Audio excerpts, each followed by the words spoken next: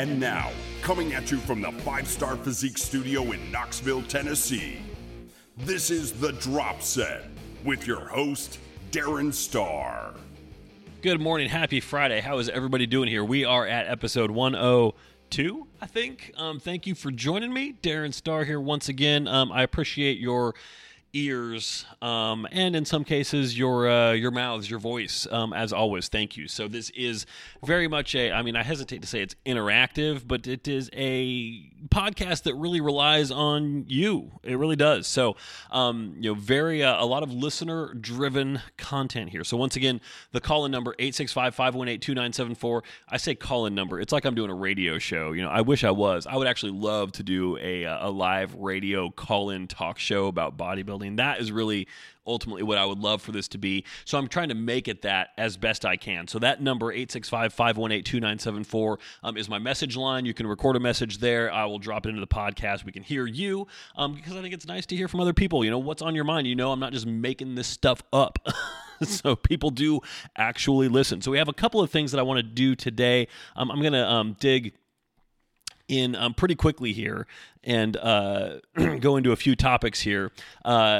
We've got a couple extra messages, and then we're going to do the drawing for the latest raffle at the end of the podcast. So I'm all set to pretty much set with minimal fuss and muss to record a little bit of video while I do this live. So I'm trying to get my tripod all set up here. I got a little ways to go. So we've got some names.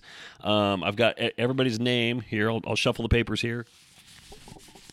It's a series of Post-it notes. Everybody has a name on it, so I'll draw that in a little bit here, and there will be video of that on Instagram and Facebook so that you can all see. Once again, I'm not cheating the system, so I'm going to pull my own name out. I win something free. I ask questions. That counts, right? I should get a name. I should get a note with my name on it. I ain't going to do that. That is lame. So, and just for everybody else, and I'll say this later as well, everything that you would be eligible to win through this raffle is up on the website, 5starphysique.com. Click on shop. All the apparel is up there. So the raffle will get you something free from that. So, and we've done this once before. We're doing it today. We will do it again in the future as well. So a few things that I want to talk about here. Personal update. We're going to make it really short and sweet here. Boy, I swear, this is like January for a personal trainer who's good at what they do and in demand. It's like April for an accountant. It's like, oh my God, just nobody talk to me. I'm in the zone. I can't be bothered. I've got to be focused on what I'm doing here. It has been a wild and crazy week. I have spent at least an hour every day this week just responding to inquiries from people who are interested in coaching. That's on top of client check-ins, and I mean, good Lord, I've stayed on top of the podcast, which is great. I'm giving myself a little pat on the back for that.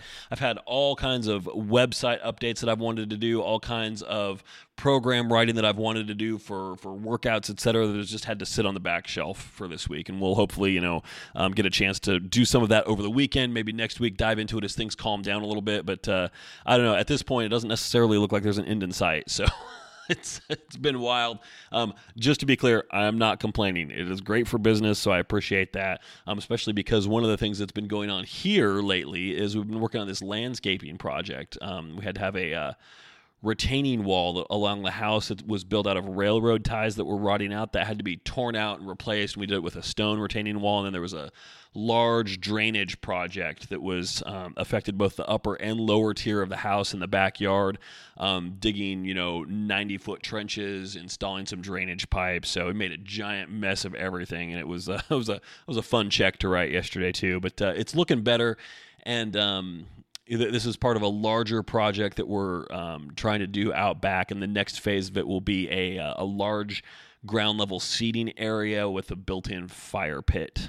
So I'm kind of excited to see that happen. So we'll see when, I don't know, but we'll have some pictures. I'll post some pictures up on Instagram and Facebook in my story. So it's been a good week in the gym, a good week on the diet, feeling back on it for the most part, feeling normal once again, which is great. Coming out of that cut at the end of, the second half of November, man, it threw me for a little bit of a loop. And I won't say that December was a lost month, but man, I was definitely kind of like wandering through the desert, wondering where the hell I was and what was going on and why I just wanted to eat like a jackass every single day, just uncontrollably. So, but we're out of that right now. Things are good. It's been a really good week of lifts, so I'm very happy with that. So, a few questions here.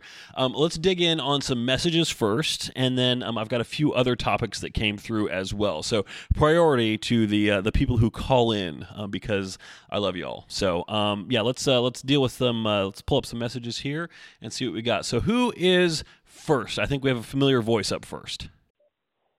Hey, Darren, this is Angela from the great state of Washington, and I am calling in with a question and then some nominations for my Mount Rushmore of television. So my question is there a difference between a cheat meal and a refeed? I hear those terms used interchangeably, or I think they're being used interchangeably, but I don't know if there's actually a difference between the two. So I was wondering about that. And then my Mount Rushmore of television would be Breaking Bad and Better Call Saul. I agree with both of those. I would add Ozark with Jason Bateman and Laura Linney, of which there are 2 seasons, and it's excellent. And then my fourth would be The Patriot, which is a great show I think it's on Amazon Prime. So those would be my 4 for the Mount Rushmore of television. Thanks a lot. Love the podcast. Bye. Awesome. Thank you, Angela. Always good to hear from you. So Mount Rushmore first. So yeah, Breaking Bad, Better Call Saul, easy. Ozark, I cannot argue with that. That is... I don't know if it's like top 4 all time, but man, that is a really good show. There's only 2 seasons of it, like you said, but what a great cast. Really, really interesting storylines, really cool character development, really kind of creepy vibe to the whole thing. Some really, really interesting plotting. There was one thing, and I will not give away spoilers here, but there was a character in season 2 that you didn't really like who met their demise in a way that I found completely and totally unbelievable. Like absolutely against everything that we knew about their character up until the point of their death. The manner in which they died was just so completely... It was a betrayal to their character. And if you know who I'm talking about, great. I would love to chat this out with somebody who can maybe give me a rationalization on how it was written that way and what the justifications were. Because I think it was a total betrayal of their character, who was portrayed as being somebody who was always kind of in the know and then was caught totally unaware in the most unbelievable way possible. Like this, we know this character to not be this stupid. So how could they meet their demise this way? I just found it almost ruined season 2 for me, but it was just so good outside of that one moment. It's hard to complain about it. It's kind of a nitpick still. I think that was a really bad character moment, but overall, yeah, if you're looking for something to plow through 2 seasons of, couldn't recommend that enough. As far as The Patriot, never heard of it before. I'm looking at it right now. The cast is interesting. I don't know who Michael Dorman is. His work, I don't think I've seen anything that he's been in before.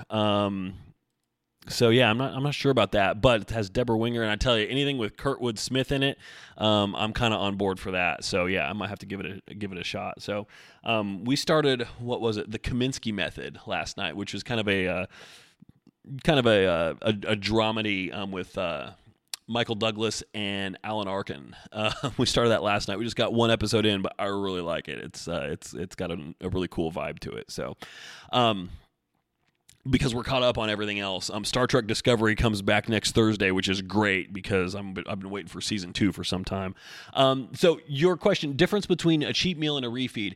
They accomplish much of the same thing, and oftentimes I will plug in one or the other, depending not on what I think somebody needs physiologically, but just what I think they're going to handle better. Like a lot of people, they have this overwhelming sense of guilt that's associated with a cheat meal, and that makes me say, like, I think we could work on kind of pushing through that, but at the same time, if it's a more controlled refeed where some people just respond better to that mentally, has nothing to do physically. What we're looking to do is get an influx of calories, and whether they come in throughout the day or whether it's just a single spike, doesn't really matter so much to me. As long as it's a programmed refeed and not just like, oh, it's a cheat day, have whatever you want. I've never found that to be anything that's productive. So that's not how I would advocate a refeed. I would say, usually the refeeds that I program, it's either, if it's a flex thing, then we're going to say, hey, your carbs bump from this to this for the day. Just spread them out throughout the day, rather than saying, hey, have a meal here that just has 200 grams of carbs extra than what you would normally have.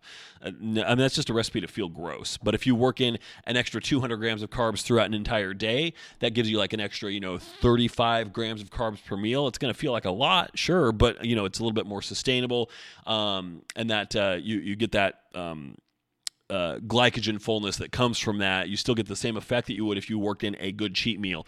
Now, if you're not somebody who has a big appetite, and like eating a single large meal is difficult, a cheat meal needs to be a caloric surplus if it's going to do its trick. Especially when you're at a deficit. We need to kind of, get you out of that depletion mode, fill things out a little bit. And you can't do that if you go out and you have, instead of a 350 calorie meal that you would normally have for dinner, if you have a 550 calorie meal, that ain't going to move the needle. So if you're somebody that has a difficult time putting down food, first of all, I'm sorry, because your life just must be terrible. But also that's not really going to do what we need to for a cheat meal. Whereas if you can work in an extra, 150 to 200 calories per meal, but you can do that throughout the day, okay, that's one way in which I would say physiologically a refeed makes more sense. So it's not quite such a, a cheat meal basically is like a sanctioned binge, basically. We need to get that calorie surplus in there. It doesn't need to be 5,000 calories in one sitting, but it's got to be enough that it signifies to your body, hey, we're getting some extra in here. And, if it's 150 calories above what you would normally have, that's just not sufficient. That's not going to cut it. So hope that helps. Let's go. Thank you once again, Angela. Let's see what is next. This is our second and final call-in message this week. So let's see what we got. Hey there, Darren. My name is Alexander. I live in northern Minnesota. Was hoping you could give a little insight on intra-workout nutrition. So EAAs/BCAAs and carbohydrates. What's your opinion on them? And do you incorporate them in your training or in your clients' plans at all? Thanks. Have a good one. Thanks, Alexander. Appreciate it. It's always cool to hear from somebody new. I'm like, hey, this is a new voice that I did not know was listening to this podcast before. Cool. I am still in the the toddler stage of podcasting where stuff like that just tickles me. So northern Minnesota. So I will not complain about getting up this morning and going out in 22-degree weather to give Taz his daily walk, even though I totally froze my ass off doing it. God, I'm in Tennessee. We are technically in the South. 22 degrees. Homie, don't play that. No. Yeah, I'd tolerate that if I was up a little further north, like, maybe Ohio, something like that. I'd expect that. Northern Minnesota, yeah, I expect 10 below, okay? But here, 22 degrees, it's too damn cold. No. Okay, anyway, intra-workout nutrition, well-timed, actually. So, there's I will credit my coach Laney Hart for bringing this to my attention. So I've been a part of this debate for a while. This BCAA versus EAA versus nothing. And for some time, and I go back and forth between whether or not I use or am a fan of intra-workout carbs. I will typically say that, yeah, I am. It's very situational. It depends on who you are and what you're doing. Like if you're on a deficit, for example, I think intra-workout carbs are always helpful. They're always productive. I don't necessarily think they are always a good choice. If you are on a deficit and your carbs are somewhat restricted, yeah, it's still beneficial to have them intra-workout. But if you're taking that away from actual food that you could be eating, I think for most people, if you get, let's say, 120 grams of carbs, and now 35 of those are eaten up with carbolin in your intra-workout shake, leaving you with, I forget what number I just said, but let's say like 85 or whatever to eat. I would rather eat those carbs than drink them. And long-term, that's going to create a sustainability issue for me, somebody like me. So I don't think on a deficit necessarily it's a good idea. So when you go towards it more like a growth phase, yeah, absolutely, because at that point, I wouldn't necessarily take those away from food that you were eating. I would say, hey, for our carb increase this week, we're due for an extra, 30 grams. Let's plug those in as intra-workout carbs. So, there comes a point, and I've done this for a couple clients just this week, actually, where that makes a lot of sense. And the carbohydrate that you use, I'm a big fan of a high molecular weight carb like Carbolin, Vitargo. You could go to True Nutrition and get something a little less expensive, like their highly branched cyclic dextrin, which works really well. High molecular weight carbs, what that means is faster gastric emptying. So it leaves your stomach faster than a typical process, the digestion process, than a typical carbohydrate. Your digestion process is much faster, so those nutrients can find their way into your bloodstream faster. So the analogy that I make is that, when we take in intra-workout carbs, we are, to some extent, actively trying to replenish glycogen stores that you are actively trying to deplete at the same time. So it creates a little bit of a cyclical effect there. So those are the types of carbs I would recommend. EAA versus BCAA, I've been kind of wondering the same thing, and Laney pointed me towards this video that John Meadows did where he referenced a study talking about how much more effective essential amino acids are versus branched chain amino acids. So BCAAs are the more common product. Those are 3 amino acids. They are the branched chains. That's it. Versus an EAA product, which contains those plus an additional 6. There are 9 essential amino acids. The EAAs being those, I think there are 22 total amino acids. There's essential and non-essential.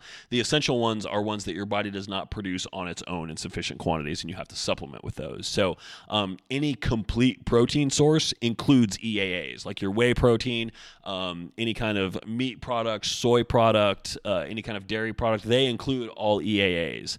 The ratios for them are going to vary quite a bit. So supplementing with EAAs, the basic argument that John Meadows was making in his in the video that he did, where he was just referencing a study, is the protein synthesis is far more effective and far more complete when you supplement with EAAs versus BCAAs. There was even a note in that study indicating that there was some hint that BCAAs may actually promote catabolism, and I'm not sure that I buy into that or that there was sufficient evidence for that, but I do buy into the argument that EAAs are more effective. It makes sense. I have been against them for a while because talk about the king of dumb reasons here.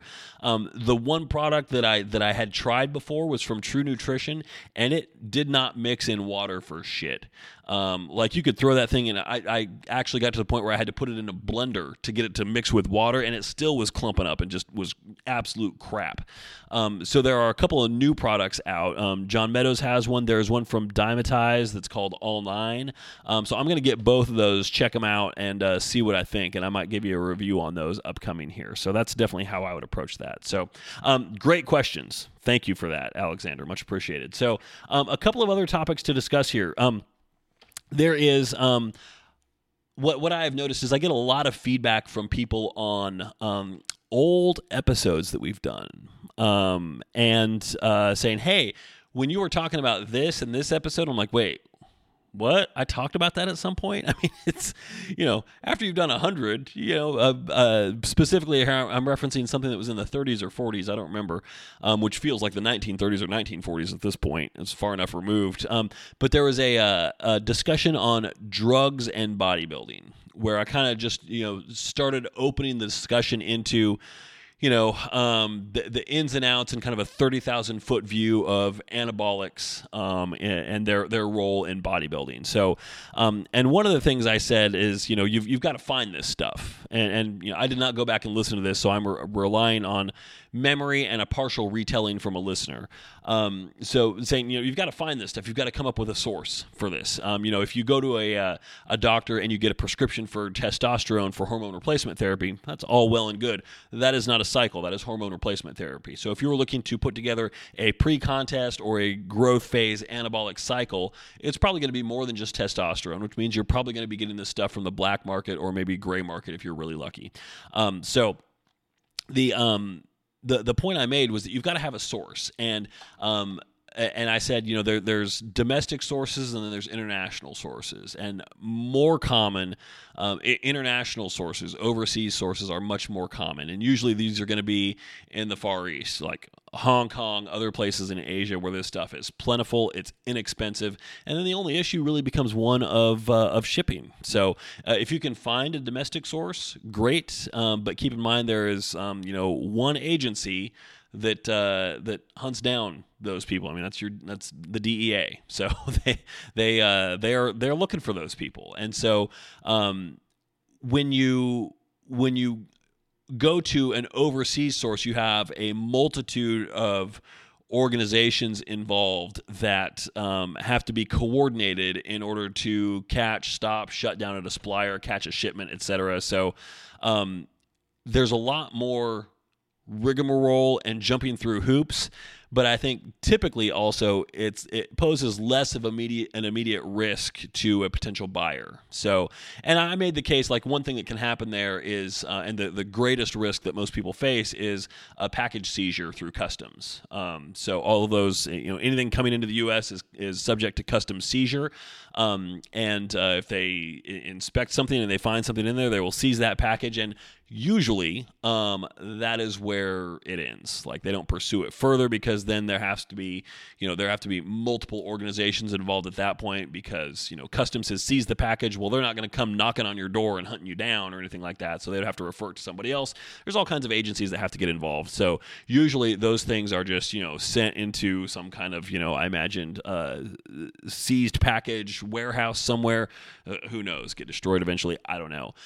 So I think the point that I made was, it's a low risk. Really, I mean, this rarely happens. And a listener who, I won't get into details on who it is, but they are somebody who, in their professional capacity, was able to say this does happen, actually. So from like a legal standpoint, that there are people who do get charges brought up against them and have to defend themselves through the legal process in this. So that was something that was brought to my attention a few weeks ago. I kept forgetting to bring it up here for a clarification, but it's worth noting that yes, ordering stuff from an overseas supplier, I would say still, that your risk of seizure, I would say packages do get seized with pretty good regularity, which is why most overseas suppliers, they have a reship policy, where if your package gets seized, we have to go through X and Y and Z, and then we'll reship for free or something like that. They don't want to lose your business just because customs got in the way.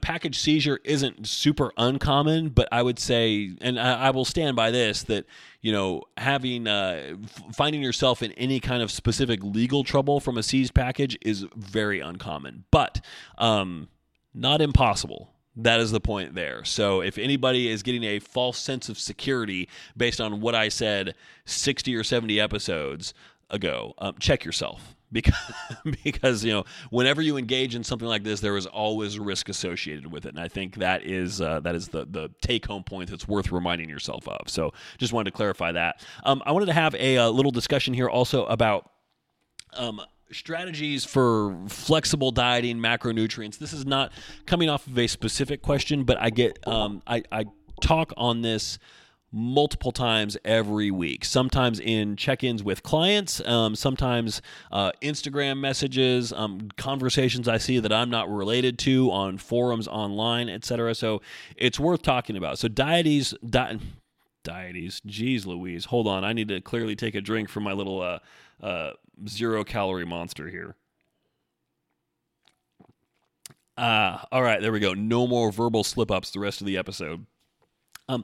Dietary strategies for flexible dieting, for macro-based dieting. So there are a few ways that you could go about macro-based dieting, and it's called flexible dieting. And the great misnomer there, and the thing that I think subconsciously leads people down a bad path, is they hear the term flexible dieting and inherently, like kind of by default, without thinking about it, they get this thought in their head that they need to eat something different every day. and they need to be flexible, and they need to be changing stuff out regularly. Whether or not that's an active decision, I don't know. I think just the name, if they refer to it and they come across it as the concept of flexible dieting, if that's how it's introduced to them, I think that word plants itself in their brain and they start thinking that the flexibility is a necessary part of it. And I think it's to their detriment. There are some people certainly that can work like that. But the thing is, it is not an opportunity or an avenue or a pathway to not plan ahead and prep. You still need to plan ahead. You still need to prep. If you, what I call wing it, where you wake up for the day without a plan and you're like, I know what my targets are and I'm just going to, eat food and see what happens and see where it adds up and it'll all come out roses at the end of the day. There are some people that can do that. Most of us cannot, at least not regularly and with consistency. I can do that every now and then. Like if I tried to do that, I would say, 1 day out of 5, I can probably do that if I'm really paying attention. But I would also find that what I end up doing is probably start to eat the same stuff all the time because frankly, I don't want to spend a whole lot of time every day in MyFitnessPal. And so what I always recommend people do is use the structure, the mechanics, and the knowledge necessary to be a successful, flexible dieter and build yourself a meal plan that you can hit repeatedly on all days, and then make adjustments to that when you need to, which is not going to be every day. So you have kind of a default plan set up for yourself, and then, circumstances changed. Now I'm going out for dinner this night. Maybe a day in advance. Maybe you find out earlier that morning. Maybe you spring it on yourself completely at the last minute. Well, you've got a skill set in your brain that will help you adapt to that. So you put together the plan in the first place. You know what a carbohydrate is, what a protein is, what a fat is, what the sources are that you've plugged into your meal plan that fill up each of those columns. So okay, well, I'm going out for dinner. I'm going out here. Ooh, I really like the blah that they have there. I really like the burger and fries that they have there. Okay, well, that's pretty much all my carbs for the day. And so I'm going to pull back on my carbs at meals 1, 2, and 3, assuming you get them in meals 1, 2, and 3. And actually that burger is a lot fattier than what I'd typically have in that meal slot. So I should probably pull back on my fats a little bit. And suddenly you find yourself having kind of a skeleton of a meal plan for the first part of the day because you're trying to make all this room for what fits in at night. But you can do it that way. But not having a plan in place initially is a huge issue. And if you find yourself logging your macronutrients like on a spreadsheet or something like that, like a tracker that I provide for my clients, and if they're following a flexible dieting structure, I want to see what their daily macros are. And if the numbers are different every day, I'm just going to ask the question like, hey, are you actually doing like wildly different stuff every day, or are these fluctuations coming from like one meal that's swapping in and out? Because if all of your meals are different every day, chances are we're not seeing the level of precision that I want, and usually that's the case. Especially if we're in a pre-contest phase, if your protein is off by 10 grams over one day, 15 grams under the next day, that's too big of a swing. That doesn't work. So I think you need to hold yourself accountable to a higher level of precision, and for most people, what that means is following a plan that's the same every day and then just changing it when they get sick of something or want to introduce something new. So as far as a strategy for macros, I would strongly, strongly recommend something like that. Those who wing it on a regular basis usually are setting themselves up to fail. So I don't think that is a very positive strategy for most people. Like I said, there are some people that can do that and do it well. And to you, kudos. I also know that takes a lot of time in MyFitnessPal, logging things, double checking, changing things, etc. Pain in the butt. What I'd rather do is spend, after I get my macro updates from my coach on Saturday, spend 0 to 8 minutes plugging in any necessary changes to my usual meal plan in order to hit those numbers, and then looking at it and saying, do I want to eat this for a week? And then it's either yeah, I'm good with that. Or, no, I'm kind of sick of this. Let me come up with an alternative there. And then I look at the protein source, maybe plug in a different protein source, and then see if I can marry a different carb and fat source with that if the meal has those, and take it from there. So everything's built around a protein source. All the meals are. So that's where I start. And if somebody has a meal plan that I've written, and they're like, I'm kind of sick of this, what do you recommend? I'm like, throw out an idea for a protein source for me. Like, let's build a meal around a protein source at that time. You tell me what it is, because the convenience of that, how appealing it is. Like, a lot of people aren't going to want to have 6 ounces of steak first thing in the morning if that's the first meal that they're looking at. So, and some people, like, I love eggs and egg whites as a protein source for the first meal of the day. Not everybody has time to cook up something like that. So that's where a lot of issues with meal plans that are written by somebody else comes from, is not understanding the convenience of, the necessary convenience in your life. So, I always, as with everything I do as a coach, it's always a discussion. So if somebody wants to adjust a meal on a meal plan that I've written, I'm always going to say, give me a protein source to build something around. And by the way, it might be good to learn about macros, because you can do this for yourself. I'm happy to do it for you, but if you can do it for yourself, suddenly you're going to find yourself a lot less restricted in the kind of foods, because I was talking with somebody actually on the phone today, and he was asking a little bit about how I write meal plans, and I say I always use commodity foods, which means the basics and the staples when I write meal plans. So like oats, cream of rice, rice, potatoes, chicken, eggs, not a lot of bread products or crackers or, this thing from this company is really good. There's nothing wrong with those foods. It's just about, universal availability. I could write in, buy brand X gluten-free bread, 2 slices here. And then there's the conversation like, I went to 4 grocery stores, I can't find that brand. I've had those conversations so many times, I'm so sick of it. So when I write meal plans, the only thing that I use are commodity foods that are always available everywhere and are always the same. The one exception being cream of rice. There's only one brand of that you can ever find. The only question is, can somebody find it in their grocery store? But I feel strongly enough about that as a food that I'm always going to start the discussion there. And if you can find it, great. If not, then we'll start to look at alternatives. And hey, they always have it on Amazon too. It's way overpriced on Amazon, but still, if I didn't have it in grocery stores, I would probably buy it there. So that's flexible dieting strategies. Now, this came up also. I think this was from, racking my brain here. I think this is from Devin, a client of mine, and he said, hey, you know what? You should do a regular recurring topic on supplements, like, how, what, why, etc., something like creatine. So let's start with creatine, all about creatine. So we're not going to dig in. I can promise you, and if you've listened to this for any number of these 102 episodes, you know that you are not about to get an organic chemistry lesson from me. I am not an organic chemist. I'm not going to pretend to be smarter than I am. I understand the basic mechanisms for how this works, which can inform why you might want to use it, why you might not to. We'll talk about how it works and if it's effective. So what I always tell people about creatine is it is one of the very few supplements that has universal, incontrovertible proof that it actually does what it's intended to do, which is, help increase size and strength. So the thing is, it is a small increase. It is not necessarily the silver bullet. But if you're looking to gain size and strength at all costs, creatine is something that it doesn't make a whole lot of sense to avoid it. There might be some reasons why you would want to, and we'll get into those. So the primary mechanism through which creatine works, and I'm talking about creatine monohydrate here, is through water retention. So it promotes intracellular water retention, which means that when you take creatine, you will put on a little bit of water weight. And this could be anywhere from like 1 to as many as 6 pounds I've seen in some people.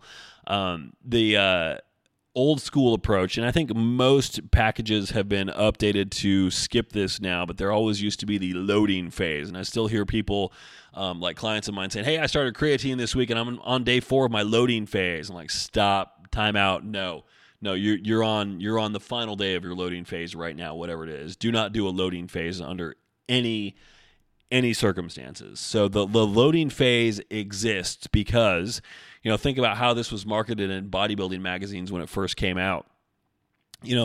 all these skinny guys who are looking to get jacked. They know they've got to put on weight. Well, here's a supplement that one of the very real effects of it is it immediately puts on weight. And if you take a whole bunch of it early on, you put on even more weight. So, hey, as a supplement manufacturer, I'm going to tell people to load this stuff up. Like take, 4 scoops a day for the first 4 days. You're going to pile on that water weight and you're like, oh my God, this stuff is gold. I'm buying this stuff for the rest of my life. You're putting on water weight. I mean, it's total BS marketing is all it is. So a loading phase should be skipped at all costs. You're just going to put on a bunch of water weight. And if your ego is fed with that, great. But just know you're putting on water weight. You didn't put on 6 pounds of muscle in 4 days. So you got to be realistic with yourself. But it does promote intracellular water retention, which means the muscle fibers get a little bit more saturated with fluid, which means you get a quality pump. It improves your mind-muscle connection and the ability for the muscles to activate. And the main thing that you get from that is you do realize a little bit of a strength bump from that. So your actual output gets a small increase. And when your output gets a small increase, that means that your ability to initiate growth can also realize a small increase. Now, the problem there is, it's not automatic. You've still got to put in the work. A lot of people say, I don't want to take steroids because it's like cheating. I mean, if anything, you take that and you've actually got to work harder now. I mean, it increases the ceiling for your potential growth and your potential gains. You still got to put in the work, and realistically, you've got to work harder and have everything, even more dialed in. I mean, you could make an argument the other way as well, but I think it works both ways, realistically. So for creatine, I mean, yeah, the product itself isn't going to do it. I mean, you've got to put in the work, and I think where I say it's even harder is because you've got to recalibrate your intensity scale. I know I've talked about that before. So the work that you've put in before will not be sufficient to achieve new growth and new gains. So, and breaking through into new territory and pushing harder than you have before is really hard.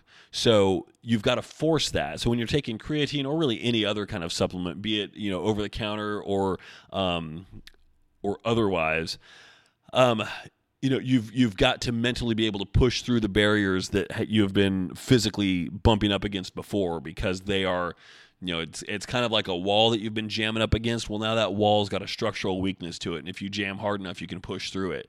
Whether it's creatine, whether it's testosterone, or a full-on anabolic cycle, the same thing is true. The more powerful the substance that you're taking, the weaker that wall gets and the easier it is to push through it. But with something like creatine, not super powerful. It's effective. It's not super powerful. It's definitely something that's, going to elicit percentage point increases and not order of magnitude increases. So you've got to really be mentally in the zone to be able to push through that. There are other versions of the product, like Crealkaline for one, that accomplish the same thing but without the water retention as well. Those are going to be a little bit more expensive. Typically, I mean, creatine monohydrate works, and you can buy it by the 55-gallon drum for super cheap. So I would go that route. I don't care if I put on a couple pounds of water weight. I'm not going to get super excited about that. I'm not going to get super depressed about that. Now, where creatine becomes a problem is if you are hypersensitive about your weight. And I find this to be more of an issue. I'm not trying to stereotype here or anything like that, but it's more of an issue with women, where, start taking creatine and they see the scale spike up. And even though, there have been cases where I have been asked, like, hey, can I take creatine? I'm like, yeah, it's going to spike your weight up a pound or two, but it's fine. It's productive. It works. It does stuff. Okay, great. And they start taking it, and then their weight goes up a pound or two. And they're like, oh my God, I can't hang with this. I'm like, we knew this was going to happen. So if you can perform a self-assessment and place yourself in that category of people who freak out about little fluctuations in the scale, probably not for you. Probably not a good thing. It's going to create more anxiety than benefit. And then conversely, if you're in a pre-contest cut, you want to pull that crap out a couple 3 weeks before the show as well, because peak week and that period leading up to it is all about minimizing water retention. So if you're taking a supplement that actively promotes a good, healthy degree of water retention, yeah, you got to pull that out. So I usually say about 2-3 weeks just to make sure it's totally clear of your system, and any residual water that you're holding on to is gone as well. So that is creatine in a nutshell. Now, a question from Aaron from Instagram, and I'm going to pull it up here real quick. And okay, I got to tell you, I just pulled up my phone here. There is somebody in Connecticut that is just absolutely up my ass with phone calls. I don't know who it is, but the next time I see that, I got to answer this and just say, what do you want? And why don't you ever leave a message? I know it's just spam, but still, it's just so annoying. Everybody else has seen this massive uptick in spam-related phone calls, right? I mean, it's not just me. I've read articles about it, but God, it's getting really, really bad. Just so obnoxious.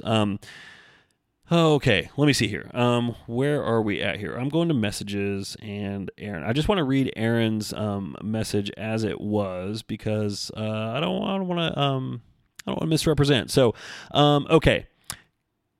Can you talk about your journey to becoming an online coach? Something I would rather do after achieving a CPT certification, but I'm clueless on where to begin. How long did it take to build a base following and consistency? So good question. Now, I know I have talked about this before, but, as I mentioned before in talking about the, anabolics custom seizure thing, a lot of people go back and they listen to old episodes. A lot of people don't. Like maybe you started listening 2 weeks ago. The last thing I want to do is say, oh, yeah, go back and listen to that episode from, 10 months ago, because Lord knows I wouldn't want to go back and listen to that. It's probably cringeworthy. I'd like to think I've gotten a little bit better in the last 10 months. So rehashing a couple things here and there. We'll be doing more of that regarding macronutrients, because I talked about a lot of that stuff early on, and it's worth revisiting, I think. So great question. So my journey is, I would say, well, I don't know if it's typical or not.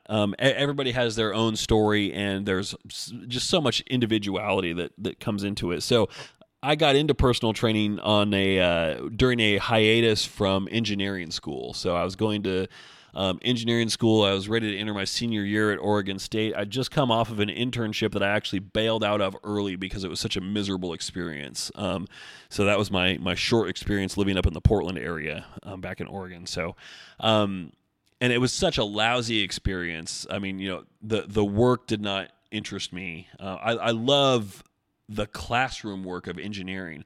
The practical application of it was really, really depressing, and seeing what went on, what the corporate atmosphere of engineering firms were like. This one in particular, they were having a lot of internal struggles at the time, so it was not a good glimpse. But at the same time, I've worked in enough companies to know that is not uncommon either. Just, internal personnel struggles, etc.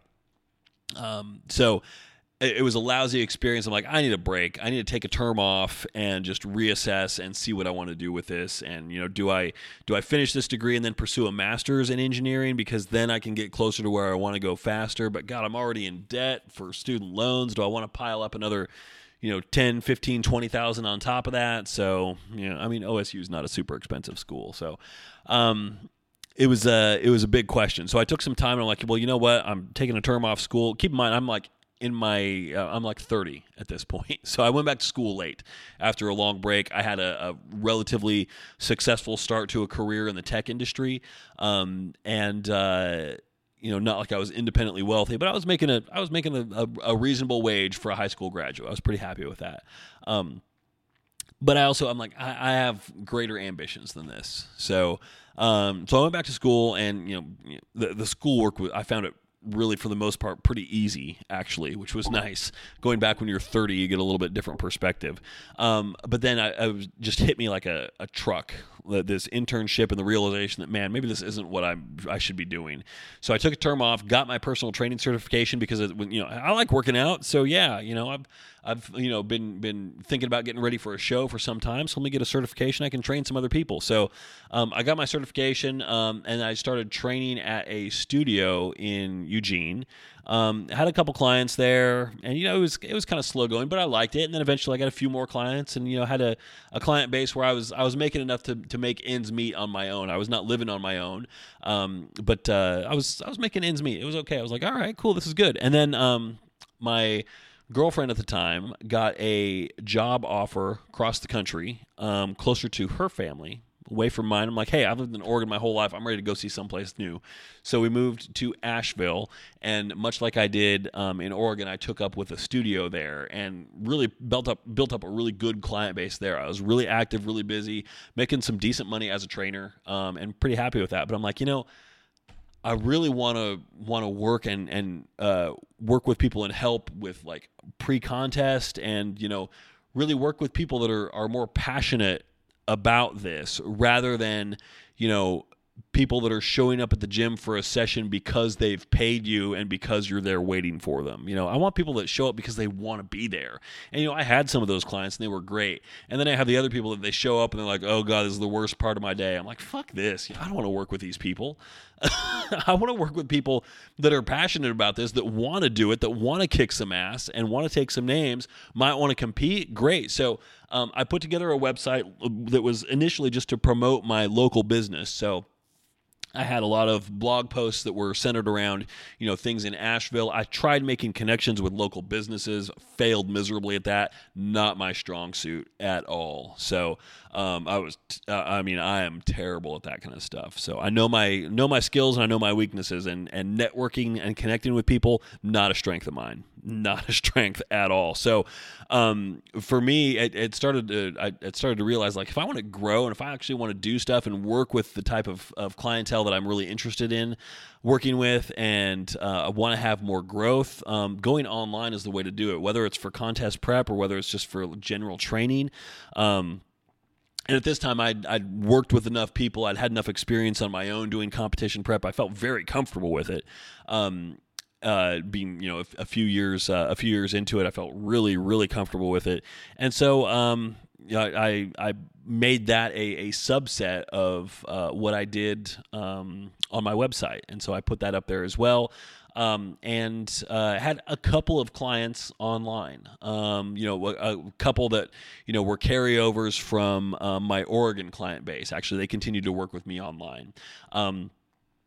One of my colleagues in Asheville, she was starting to train for a show, and I was training her, and then she moved cross country and ended up competing in Washington State, and I worked with her online for the remainder of her prep. And that was my first real experience doing remote contest prep and realizing, oh man, this is really different from doing it in person with somebody, which that was a nice wake up call, actually. And so then it was all about refining my process, continuing to learn more all the time. But really, when it comes to working online, it's all about technology and logistics and finding ways to get over communication barriers. That's the main thrust of it. How efficient can you be? Not only just to knock things out and not have it be like, okay, I've got to do so-and-so's check and this is going to take me an hour, which is how I started for sure. Like I started out, and initially, one of my early clients, I was writing workouts for her, and I was actually like recording videos in the studio demonstrating how I wanted her to do exercises and sending those to her, like uploading them to YouTube as a private video, and then sending her links. I'm like, here's your 20 videos for this week. Talk about massively inefficient. Like a week's update took like 3 hours.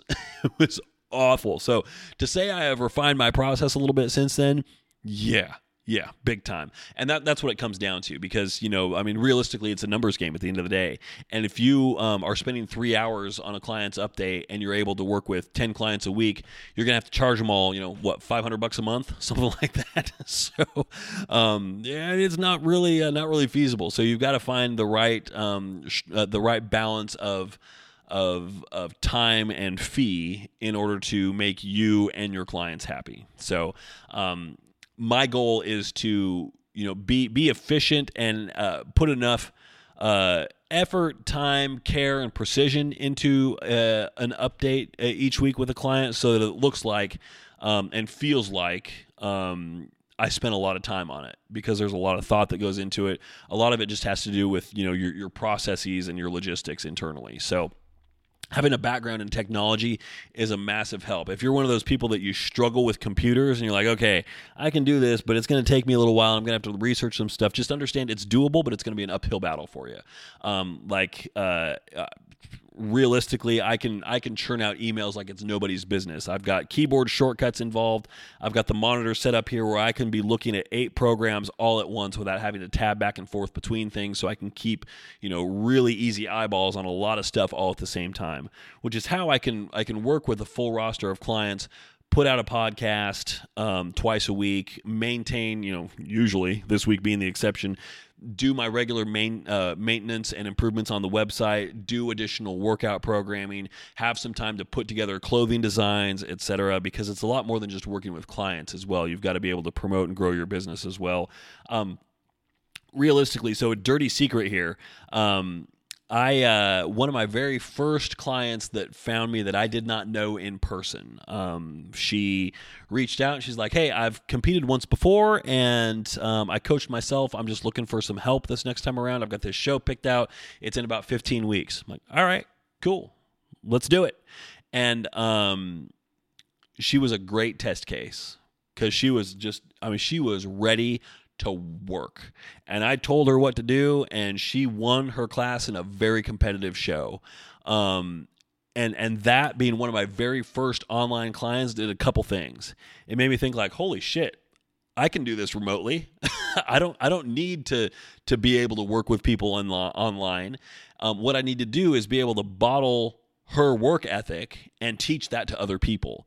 The nuts and bolts of how to do it, I know that. That's not a problem. It's teaching people all the stuff that they may not necessarily know. Like what she knew was how to lift, which was great. And so she actually grew throughout most of her prep, even though she was on a caloric deficit, just because she was ready to put in the work and she knew how to do it. We just had to harness that, focus it a little bit. So it gave me the confidence like, okay, yeah, I can see what it takes to make this work. I know that I've got the knowledge to pull it off. And also then she won her show. It was a great piece to pivot some marketing around as well. So that's where things kind of took off from there. So my dad often says it's better to be lucky than good. I think it's best to be both. I think being good will get you so far, but a little bit of luck will really give you a good boost out of the gate. And there's, I think to some extent also hard work, you create your own luck. Hard work through promoting yourself online, doing search engine optimization for your website so people can find you. Because, I got lucky in that, one of my first clients, my first exclusively online contest prep client that didn't know me, it came to me totally raw, was, ready to win. She had that kind of mindset. So I was lucky in that, but I also set myself up for a little bit of luck by doing good work on the website beforehand and making it so that, people were able to find me, her and others. So if it wasn't her, it would have been somebody else eventually. So, anyway, that's my story and that's my advice. So leverage technology. That's the big thing. So, all right, let's do this. We've got a raffle to hit up here. So I'm going to take my phone here and I'm going to set it up on my little tripod. And I could probably actually just pause the recording at this point, but I just want I want you to hear live what goes into this because, it's so exciting, isn't it? I'm trying to manipulate my microphone here a little bit. Okay, so there we go. Point back at me. Hello, world. Here I am in my plain white tee. So, all right. So I am going to do this here and hopefully make the smallest amount of mess possible. So, all right. I have my bucket here, and my bucket is my 10-inch tom from my drum set, Pearl Roadshow. Because I'm tuning my drums today, and so I had to pull the heads off anyway, and this tom has the resonant head off the bottom. Haven't taken the batter head off the top, so it makes a perfect little bucket here. So, all right, so I'm going to hit the record button now on the camera, so I'm going to state for the social media audience that will be watching this later on what's going on. So I'm going to repeat a little bit of this here, but you're going to hear it live here, and you'll see it live later on as well. So, forgive me a little bit of repetition here, but here we go. Oops, I just took a picture. God, I'm like my dad with a cell phone. Sorry, Dad, no offense. Video. Whoa, that's a little too close. Hey, everybody. So I am actively recording the podcast right now, but it's time for our raffle for the clothing. So I have my 10-inch tom, which will be my bucket because I'm reheading my drum kit today. And then here are all of the notes for everybody. So those are going in the bucket right here. All right, cool. We're going to, do this, beat on the batter head a little bit, stir things up. All right, and then we're going to hold it up nice and high. I can't see the bottom. And we're going to reach in here. What feels good? What feels good? All right, and we are pulling out. We have a winner right here in my left hand. I'm putting down the drum. Whoa, I am knocking stuff over all over the place. Exactly what I said I didn't want to do. The winner is Craig. That's not focusing. Craig, there we go. Who, Craig, you contacted through Instagram and left a message. So I will reach out to you. Congratulations, and we'll see what you want. So thanks. All right. Stopped recording there. It's so hard when you've got to like sound good and try and look good at the same time for video. And boy, I tell you what, I don't look good in most cases. So especially not when I'm trying to, my posture is all about hunching over a microphone. I'm like, boy, look like a damn troll in that video probably. But it's going up online. So Craig, congratulations. You are the big winner. So for everybody else, better luck next time. But there will be a next time. And in the meantime, if you're like, screw this, I never win anything, I'm just going to go buy something. It's 5starphysique.com. Click on shop and the full lineup is right there. So that's all I've got for this week. Thank you all for tuning in. I appreciate it. We'll catch up with you next Monday. I hope everybody has a great weekend. Stay safe and train. Well, train hard. Yeah, train hard. Eat well. Live life. Enjoy yourself. Have a great time. Talk to you on Monday.